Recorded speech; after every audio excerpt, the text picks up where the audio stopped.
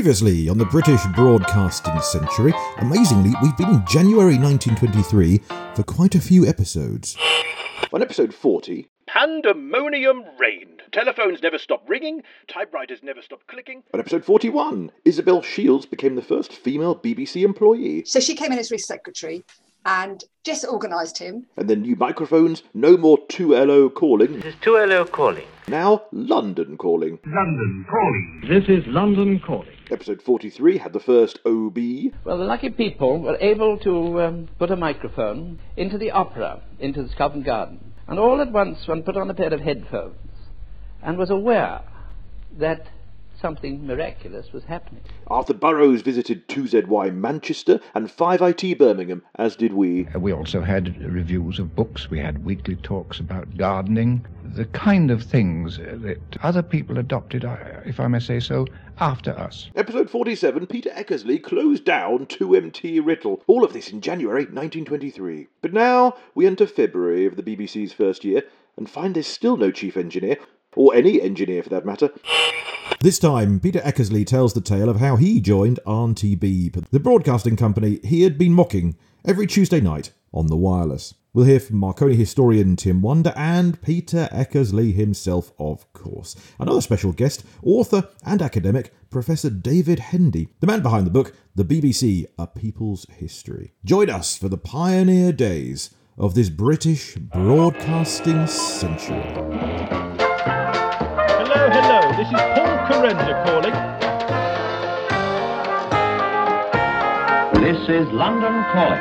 Hello, welcome to episode 49, nearly at our half centenary, our semi-century, our demi-centigrade. Hello, I'm Paul Carenza, with you for another one of these, telling the British broadcasting origin story the tediously slow way. No, not tedious, the informative, educational and entertaining way, as Reith would hopefully have it. We're having a mini break of this sort of episode after this one, where we zoom in on the timeline of 1923, but only because it's summer, and that means summer specials. So in fact, after this episode, we've got at least 3 specials for you. Long-form interviews I've done with some wonderful broadcasting history experts. Many of them have written books. Sarah Jane Stratford, author of Radio Girls. Edward Sturton, author of Auntie's War. And Stephen Bourne, author of Black Poppies, Britain's Black Community and the Great War. That's 3 fantastic guests on 3 fantastic episodes following this one. But first, lots to cram in this time. As January becomes February 1923, that man Reith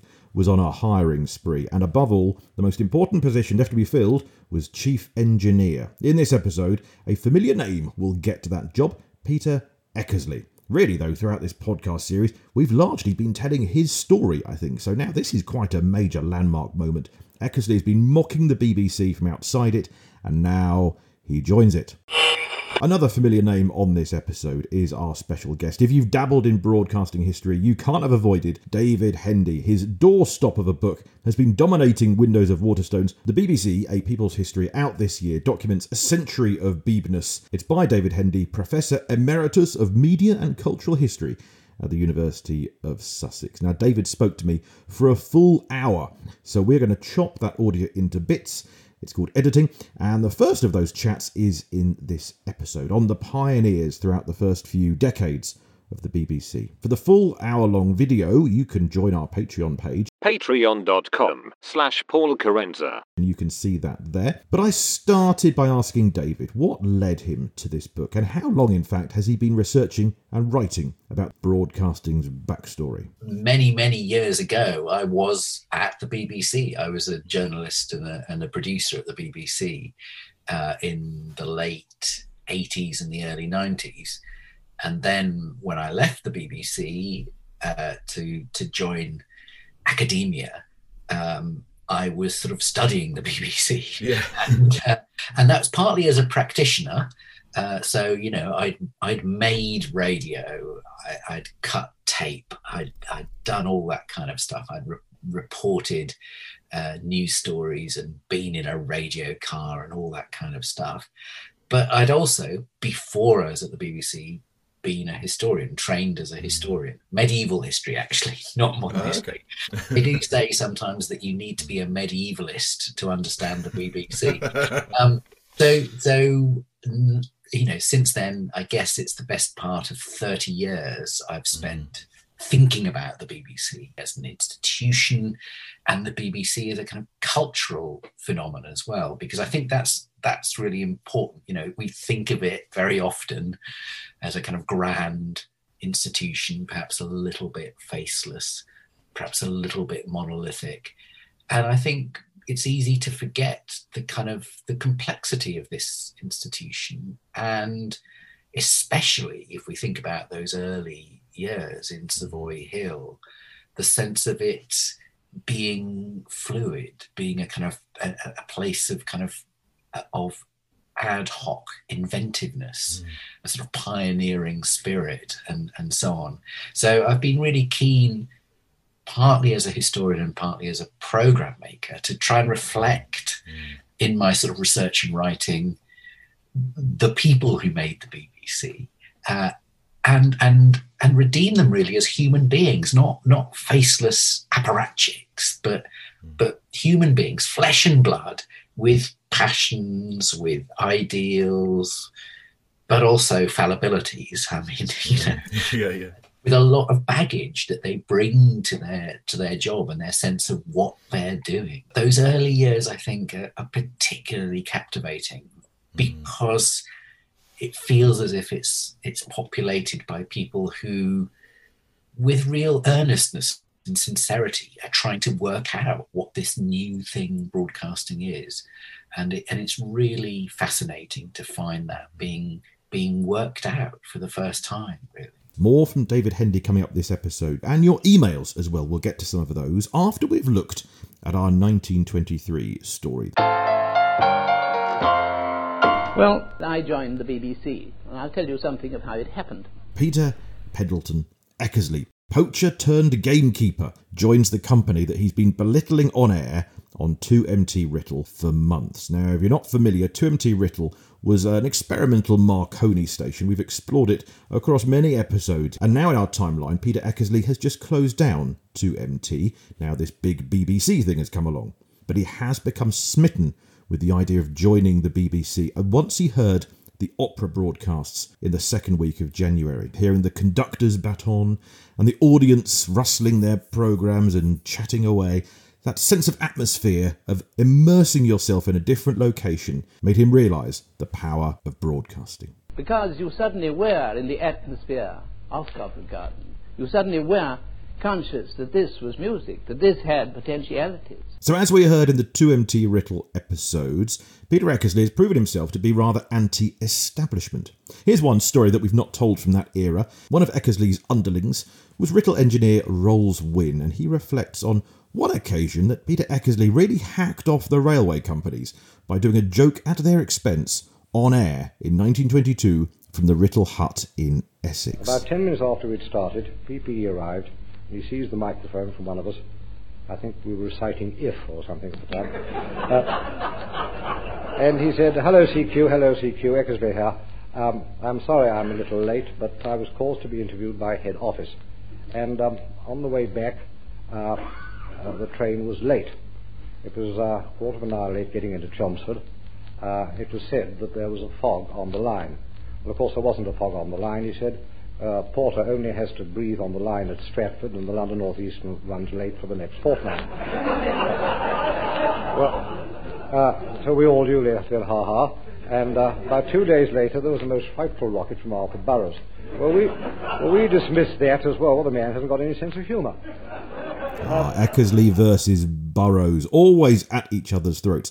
See my tour, the first broadcast, and you can see the Eckersley-Burrows feud brought to life. paulcarenza.com/tour for details of where and when. But Eckersley was indeed destined to join Arthur Burrows at the BBC.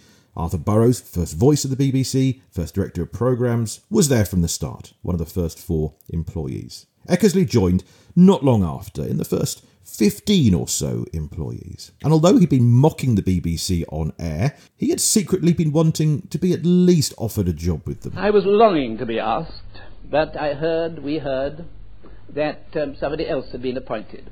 And we, sitting in Writtle, said, typical of head office, typical. neglecting genius. However, luckily, the man who was offered the job turned it down. Now that person would be R.H. White, the engineer at 2LO London, in its earlier experimental days before 2LO became part of the BBC.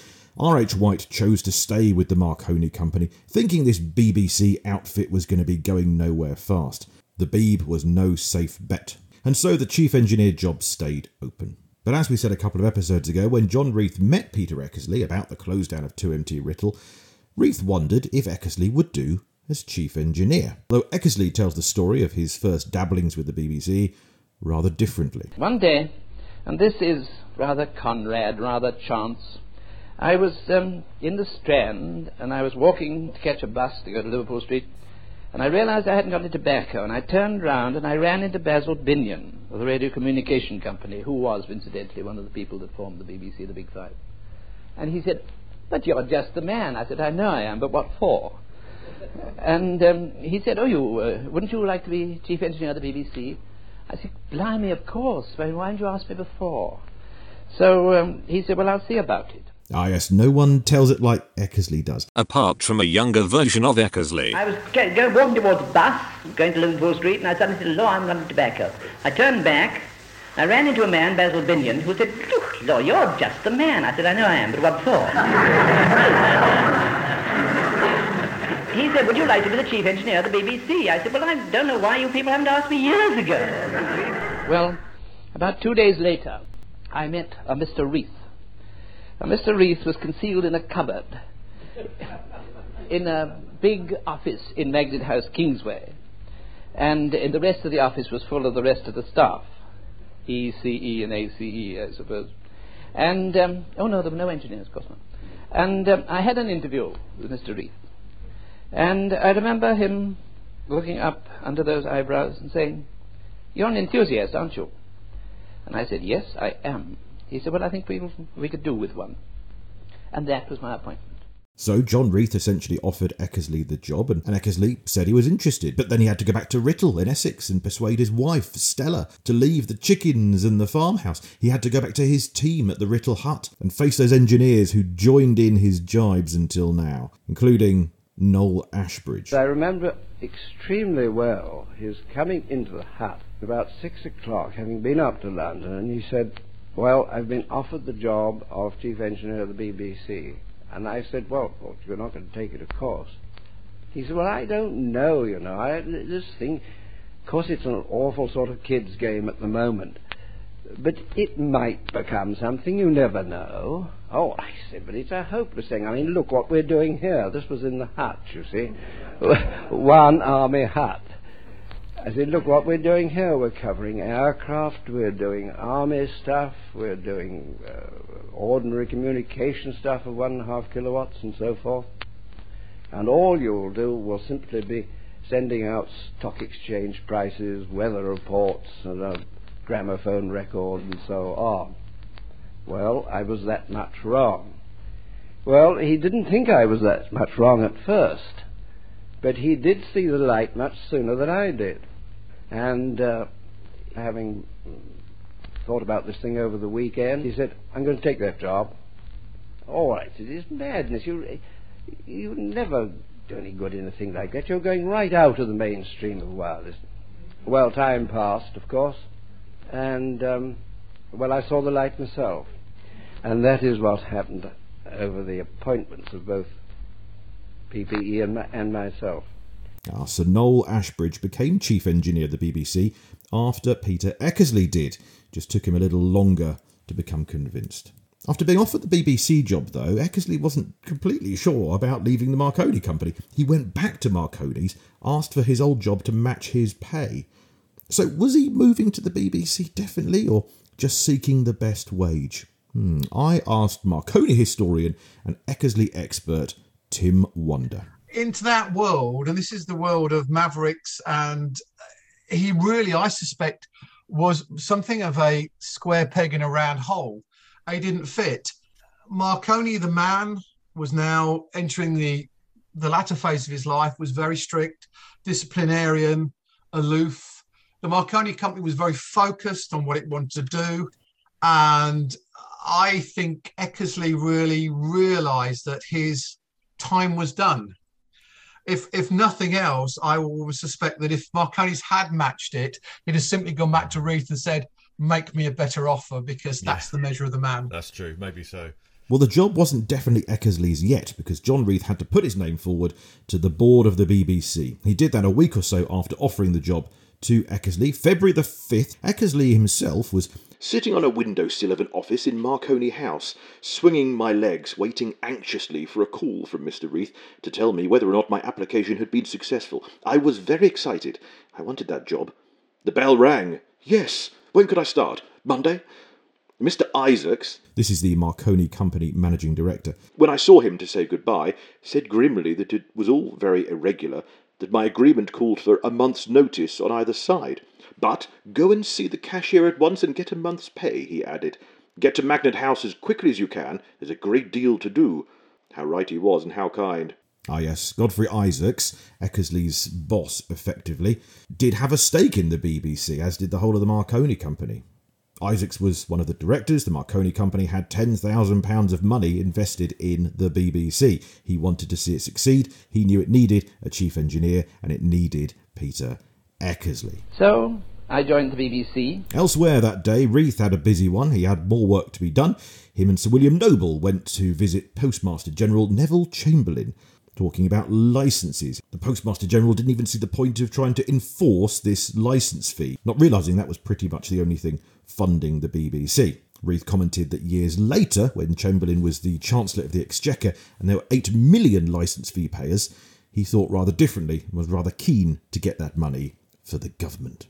Reith, though, was still spending money left, right and centre, setting the BBC up. His hiring spree continued. The next day, February the 6th, Mr. R.M. Page was taken on to assist Major Anderson as secretary. So there are now 2 company secretaries, essentially.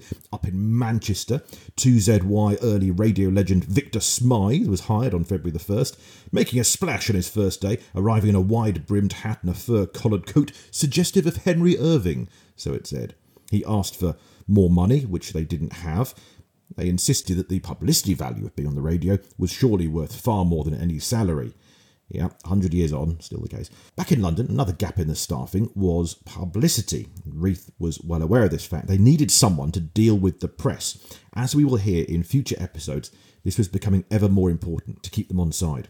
So there was one Walter C. Smith from Glasgow. This was Reith's man for this. Walter Smith was a journalist and a former missionary, in fact, right up Reith Street, and he was a friend of the family, recommended by John Reith's brother Douglas. Walter Smith visited for the day from Glasgow with a single ticket. He was to stay and not return. He was well aware this job interview was essentially Reith saying, "Come, stay, we need you now." Reith sent him straight to the publicity managers of the wireless firms, the board of directors. Smith was not well prepared for this role. Reith straightened his collar and tie before sending him off. A rum cove, Reith called him. Walter Smith lasted a couple of years, not a BBC lifer as such, but he did join Peter Eckersley in being rather playful and not taking the job too seriously. As soon as Smith arrived, there were instant problems for him. You see, the newspapers had decided that there'd be no more printing of schedules for the BBC from February the 15th. Reith refused to pay them. They saw it as basically advertising. But because of this, in mid-February, John Reith told Arthur Burrows to produce a scheme for publishing daily sheets with programmes on, essentially the Radio Times. If the boycotts continued, that could then become a weekly magazine in that form. Of course, that would come in September of 1923. The press relented. They realised that actually broadcasting was a good thing for their papers, and circulation improved. But that Radio Times idea did come in then. Here's another Reith innovation of early February 1923. Reith had an idea to broadcast news to AA telephone boxes on the road, and they tried it on February the 9th in Esher, with Colonel Garrett, the AA chairman, PM Peace, one of the board of directors, Arthur Burrows was there, a freshly joined Peter Eckersley, and a Western Electric kit that unfortunately failed. At dinner, though, that night in Esher, Peter Eckersley held court, wowed the crowd, and Reith was convinced that he'd hired the right man. So at this stage, Reith was across everything. The employments, the innovations. For some years, he was personally involved in interviewing every prospective employee. At this early stage of February 1923, with Eckersley joining, the BBC was clearly of a manageable staff size, but it would not be long before even General Manager John Reith's general management would find it tricky to generally manage this ballooning BBC. And on this, I asked author of the BBC A People's History, Professor David Hendy, when that tipping point of the BBC becoming rather big came in. Olive Shapley talks about the fact that she was summoned to interview with Reith even after she got the job. He wanted to meet every single employee, sort of thing. But there must be a tipping point when the BBC got so big that no one could possibly know what everyone else is doing anymore. But those early years had that magical quality, didn't they? When they did. And of course, if you read the memoirs of BBC staff or listen to their oral history interviews, for instance, everyone identifies their own tipping point. And I noticed that even Cecil Lewis, for instance, who had sort of left the BBC by the end of the 1920s, talked pretty early on, actually in the mid 1920s, he's saying, "Oh, the BBC is not what it was. Yeah. It's already a bit routine and a bit boring, and the suits have taken over, and so on." So for him, the tipping point was within a couple of years, really, of the BBC being created. For other people, it was the move to Broadcasting House in 1932. You know, when you leave this Savoy Hill. Of course, we know Savoy Hill wasn't the very first BBC building. It was kind of squatting in other buildings before it moved into Savoy Hill. But Savoy Hill had been an extraordinary home, a complete rabbit warren where people were thrown together in interesting ways. And then in 1932, I mean, the BBC's already grown several thousand employees. Of course, it's the case that, you know, people won't know everyone in the organisation. Reith is sort of a familiar figure, but he's busy dealing with politicians and less in day-to-day control of output. There's a mechanism, there are committees, there's the control board and all that kind of thing that means to some extent it's become professionalized. And this is one of the stories of, you know, the BBC as it kind of moves towards the end of the 1920s and the 1930s. So for a lot of people, that was a tipping point. And Broadcasting House is this grand, purpose-built building. It has separate lifts for different kind of grades of staff. It's got a coat of arms. It's got commissionaires who kind of, you know, stand to attention when Reith and Charles Carpendale arrive for the day, and the brass is polished regularly, and people say, you know, it's that sense of camaraderie dissipates. And then, of course, in many ways, it comes back, I think, in the Second World War, when the BBC is sort of under siege in a very real sense. You know, it feels as if it's on a hit list of the Luftwaffe for a start. Staff move out of London and they make do in places like Wood Norton and Bristol and Weston-super-Mare and Bangor and Bedford and so on. And it becomes another era of improvisation and making do, ad hoc inventiveness, and small communities. You know, so the BBC becomes kind of dispersed into a number of small communities, and that it's actually a wonderful thing to read and to hear those accounts from wartime, because you get a similar sense again of it being a pioneering era suddenly again. And to jump away from radio and talk about television, you know, speak to those people who were at Alexandra Palace in 1935-36 when they're getting ready to launch the first continuous television service. They saw themselves as pioneers, a little community. They knew each other. They had real respect for each other. And part of that, of course, is that, you know, that as what the sociologists or the anthropologists would call othering. You always have to have a bit of an enemy, and sometimes the enemy is another part of the BBC.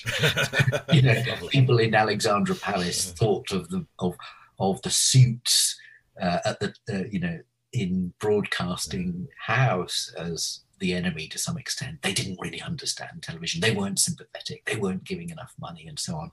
So part of the story of the BBC is that, as it becomes bigger, yes, it's true, Reith can't interview everyone and no one can know anyone, but then sort of micro communities form and you get departmental loyalties and differences between those doing drama and those doing news and those doing features. You get regional pride in the regional production centres and so on. So it's almost as if that desire to form a community can't go away. It keeps coming back.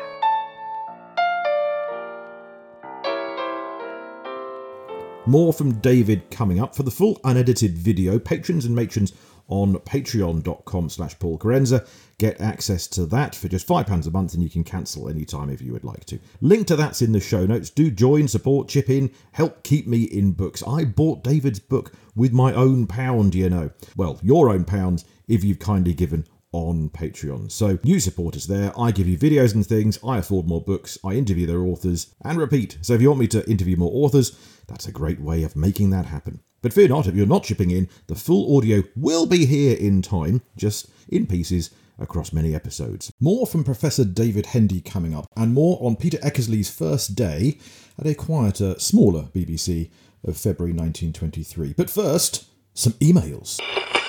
Let's go backwards to last episode, to the even quieter non-BBC. I hope you enjoyed our foray into the commercial radio of Scotland in January 1923.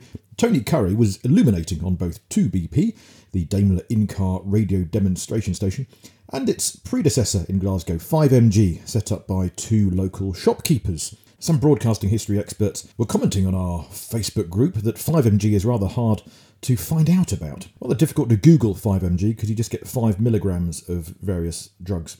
Well, Andrew Barker emailed, though, about last episode, and he said in the most recent podcast, we stated that the in-car radio set up by Daimler only worked if the car was stationary. But it does appear, apparently, that Lord Provost, who we mentioned last time, got the experience of hearing the radio in action while travelling from Bearsden to the city, as in this newspaper extract of the time. The Lord Provost will proceed from Glasgow to Bearsden seated in a Daimler, and will have the unique experience of listening in all the way. So Andrew supposes that visitors to the motor show were maybe only allowed to listen to this radio demonstration while the car is stationary, because that way many people could experience it. So there you go. Apparently the in-car radios did not have to be stationary. You could listen, in theory, to the radio on the move back in 1923. Andrew also notes that we said that 2BP as a station moved then to Dublin for 10 days. Well, actually, it was only 2 days. It was Ireland's first radio station. Bit of a pop-up promotional idea, but yeah, it did not last the full 10 days. 2 days later, the government closed it down. The artistes and engineers, all booked and set up, were sadly cancelled. That's cancel culture for you back in the early 20s. Thank you, Andrew. There's a fabulous documentary about this. Andrew Barker's pointed me towards it. I'll put the link in the show notes if you'd like to know more about the Dublin story of 2BP, first radio station in Ireland. We do need an expert on the history of Irish broadcasting at some point on the show. I would love also to get an expert in American radio's origin story. In fact, any country's broadcasting origin story. Do you, dear listener, know a thing or two about it? Be our guest. Here's another extra bit from last episode. We also talked about the first broadcast sermon, 30th of July 1922, a Dr. J. Boone. Well, I've done a bit more digging on this. Dr. Boone was a medical doctor and a preacher, and he gave this pre-BBC sermon, first ever religious broadcast in Britain, not with London 2LO. He'd applied for a licence, had it turned down, and in this first religious broadcast he played in hymns and his sermon as a church service without him being there. He was at the Burndet factory in Blackheath. His church was in Peckham, fitted with a 3-valve receiver and aerial on the roof using 2 clothes props. And inside, hauntingly, it was full of people, but no minister present. I'm sure there are ecclesiastical laws against that sort of thing, but back then, really rather exciting. Dr. Boone had enjoyed the Hague broadcasts, wanted to go himself, and so he sought the help of Burndet, this small wireless firm, like a Marconi company, but much, much smaller. In his first ever broadcast sermon, Dr. Boone addressed listeners in the north, south, east and west of England. Now, it's unlikely that many all that far and wide could hear him, but he did have letters from each point of the compass saying, that they'd heard him, even though it's primarily for his congregation waiting for him there in church. Now, a lot of this information I found in a British Vintage Wireless Society article from 1993 by Dave Adams and a John Beasley. So if anyone knows more about them, or indeed about Dr. Boone and that first religious broadcast, do let me know. I am all ears. paul@paulcarenza.com. Another couple of emails while we're here, from a while ago now, apologies. Robert Oxlade was in touch. In fact, I was involved with Robert doing a show of the first broadcast. He was one of the technicians there. And he talked about his wife's grandmother, Elsie Golightly, an early singer in the early 20s of British broadcasting. And Elsie Golightly, lovely name, apparently would sing while sitting on an office chair with wheels on, because of course they didn't have a fader. So a couple of engineers would be grabbing the back of this wheelie chair just to wheel her closer in and pull her further away on those big high notes. And one final email, Alan Pemberton, who emailed a long time ago. Hello, Alan. Thank you for your email. I've been storing it away for this episode about Peter Eckersley.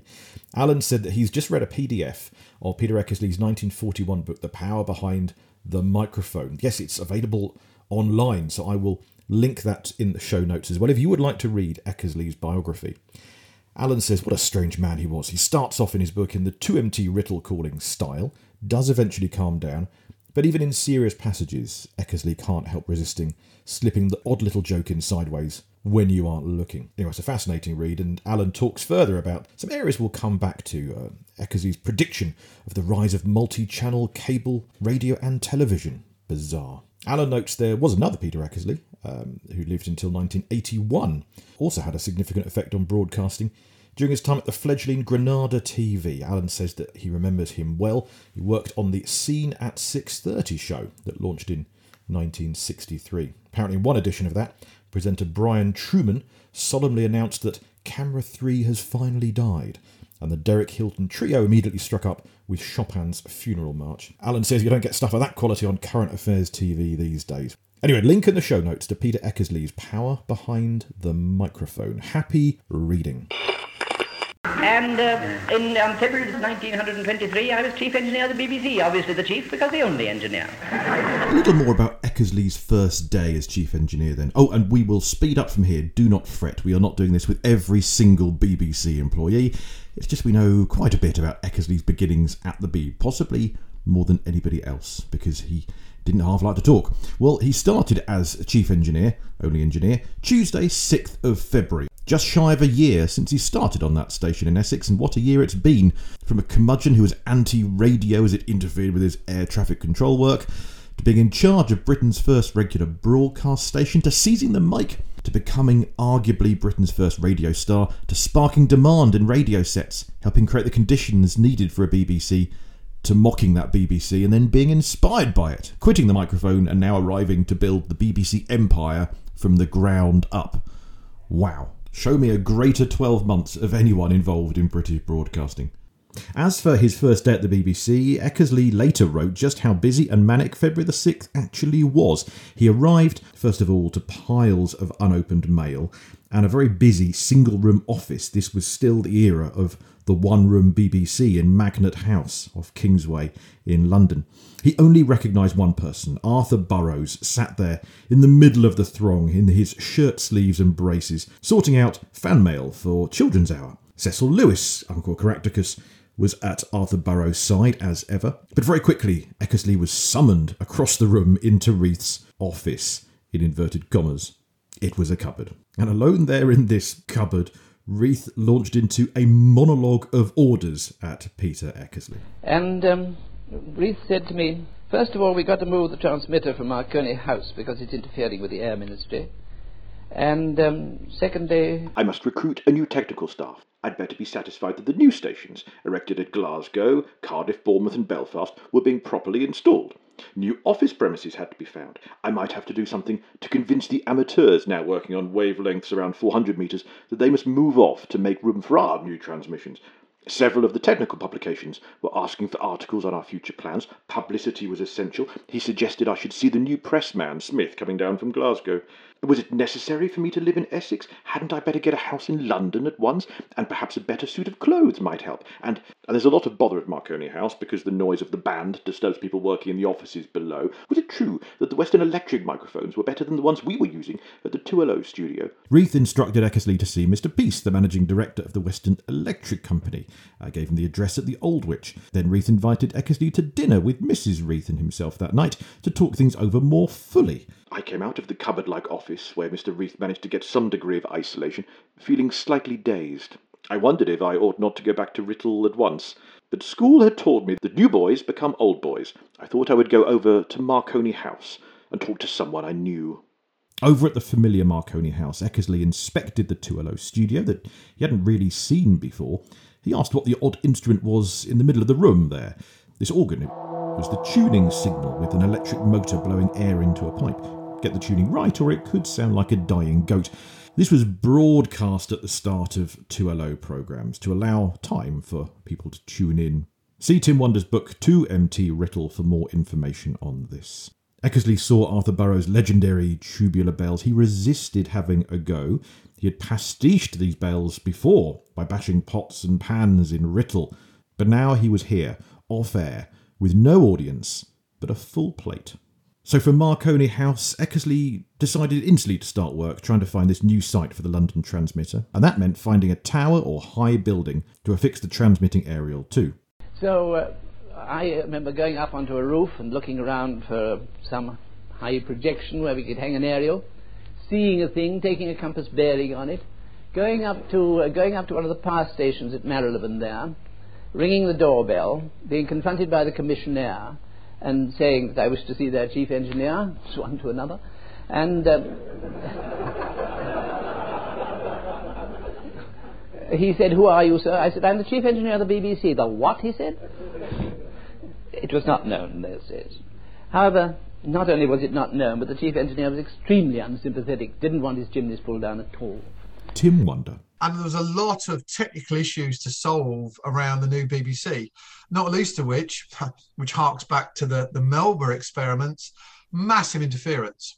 At this time, radio is still the preserve of the military, the Admiralty, the Army now have taken it on board, but obviously the RAF, formed on the 1st of April in 1918, they are using a lot. The air traffic control systems are flying a lot of aircraft, with Croydon being their hub, which is just outside London. So interference was a huge issue. In the coming days, then, Eckersley moved with his wife and his family to Goldhurst Terrace in West Hampstead. Lovely garden, dogs on this occasion, no chickens like the Essex farmhouse. His wife, Stella, was still rather unsure for some time yet. But his colleagues noticed in the ensuing weeks that he was quite a relaxed employee. Deputy Director of Programmes Cecil Lewis asked Eckersley how he was so stress-free when everyone else was running around like the chickens that Eckersley had left in the Essex farmhouse. Eckersley replied, "Well, my plan is to build a few transmitters, then sit back in an armchair and watch everyone else work themselves to death." A wonderful theory, but Eckersley did not get much sit-down time in those few weeks or months or the years to come. To begin with, it was a very frustrating market. He found that private industry was overcharging, under-delivering, so Eckersley's plan was to convince Reith that actually doing things in-house was best. The BBC needed its own R&D department, and that would save money in the long run. Eckersley's other priorities for the engineering department, well, there was the dilemma of how to deal with the radio amateurs. You see, the wireless trade were trying to promote valve sets the whole time. That was where they're going to make their money. Eckersley, though, wanted to defend the radio amateurs, the hams. They're the ones who campaigned to the Postmaster General and really ended up in the BBC existing at all. He saw them as a core part of radio's development and actually a community to be sourced for part of that research and development. So Eckersley championed them rather than the constant push towards the fanciest of radio sets. Other than that, Eckersley's focus was on radio sounding like a person or persons speaking, singing or making music in their own room. And that was a tall order for 1923. So it was Eckersley that asked Captain Round to design a new high-fidelity microphone, the magnetophone. All of these developments very early on, and that was just for starters. In future episodes, we'll tell you about the regional scheme, the relay stations, Daventry, home of the world's first long-wave radio. It was early days, a lot of work to do. The fact that they managed to achieve this, but I also think, Paul, what an amazing time to have been alive. Totally. Just what a challenge. Yeah. I think you look at these people that already, by the time they're 30, they had fought in a war. They developed airborne wireless over the trenches. They developed the first civilian airlines traffic, which is now taking passengers across Europe. They've then done 2MT Rittel, and they've now formed the BBC. And what are you going to do on Thursday is kind of what I come to. And his career will go on. So it is an amazing time and amazing opportunities, the roaring 20s. The BBC was very fortunate to have him as its first chief engineer, and relations between himself and me were always happy and friendly. And apart from being a great asset to the BBC, he was a very agreeable companion on a hard and difficult road. Well, so says Lord Reith there, but flash forward less than a decade from Eckersley joining, and it was Reith versus Eckersley over a workplace affair, causing Eckersley's ultimate departure from the BBC with his tail between his legs. That's for another time, though. There's a whole Eckersley story yet to come, and I'm sure we'll bring it to you here. Maybe we won't wait till we reach the 1930s and 40s to bring it to you, though. We could be some time yet. But to finish, let's have a quick look at John Reith then. Perhaps the most analysed and discussed and psychologically fascinating person in British broadcasting's history. Here to tell us more, Professor David Hendy. One of the revelations for me when I was researching the BBC book was to dig out the war pension records of John Reith that are held at the National Archives. Now, to claim a war pension, you obviously have to be examined medically. And so the medical records that are there are really kind of quite touching, because Reith really is suffering in the early 20s still from his wound in the First World War, where he'd been shot in the face. He'd survived that, but was left with that famous scar down his left cheek.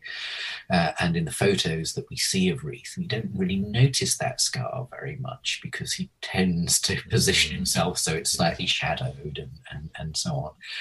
But in the National Archive, there's a sort of medical photograph which shows, really quite how sort of fierce that wound was.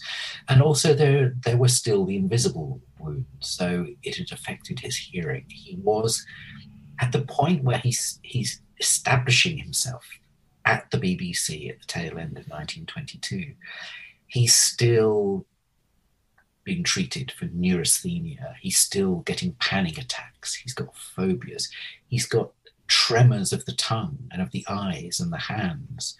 There's a sort of degree of damage to him, and sort of a sort of ongoing pain and illness that he's having to put up with. It made me, not just slightly more sympathetic to him, but also feel as if you could understand a little bit his sort of irritability that he had with his staff. And then, of course, there are all these accounts of sort of strange acts of kindness that he had as well. So, yes, he was intimidating, and he would use his height to intimidate people. And as you know, Paul, there are those famous stories of how he interviewed staff for posts by kind of, standing in front of his fireplace, brandishing his poker and asking, testing people's, biblical soundness and theological soundness and so on. But he also, in the evenings at Savoy Hill, he'd pop into the telephone exchange and he'd exchange pleasantries with, Olive May, who was there as the telephonist, and share a cup of cocoa. If some members of staff were ill, he would take time to write to them or contact the family. And occasionally, if people disagreed with him, he didn't sort of sack them on the spot, as it were. He had very strong views, and, when it came to art and music and contemporary literature and so on, he was undoubtedly a traditionalist, but he would be willing to have people who disagreed with him, and those people as well would stand up to him and argue. And although, of course, there's that famous example of Hilda Matheson, the director of talks, who, eventually has enough of Reith. She wants a much more open view of talks, a wider range of opinion on air, and eventually she kind of leaves. She's had enough.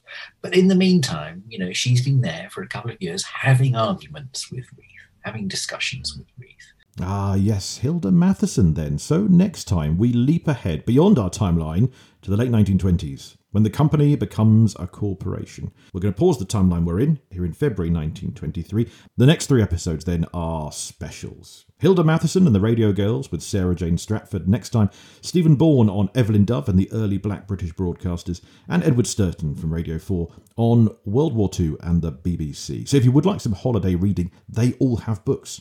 I recommend to you Radio Girls by Sarah Jane Stratford, Auntie's War by Edward Sturton, and Stephen Bourne's many books on black British history. And Tim Wander's many books on early radio. I've got a book or two as well. So A Comedian Walks into a Church, that's one of mine. Little memoir for you there. Hark, the biography of Christmas, if you like your cultural history. And I'm still working on it. The novel about the BBC Auntie and Uncles should be out by, Christmas or next summer. Oh yes, and indeed, of course, David Hendy's behemoth of a book, The BBC, A People's History, is out now. Do share, subscribe, rate and review us. It all really helps. We are a one-man operation here, not made by the BBC, I hasten to stress. No siree. Do support us where you can. Share what we do online. That would really help. Tell a person face-to-face about this podcast. Why not indeed? Or call up an old buddy who you think might enjoy us. But meanwhile... The British Broadcasting Century is presented and produced by me, Paul Carenza. Original music is by Will Farmer. The archive clips are either public domain due to age, or some rights may belong to owners we know not whom. Any BBC content is used with kind permission. BBC copyright content reproduced courtesy of the British Broadcasting Corporation.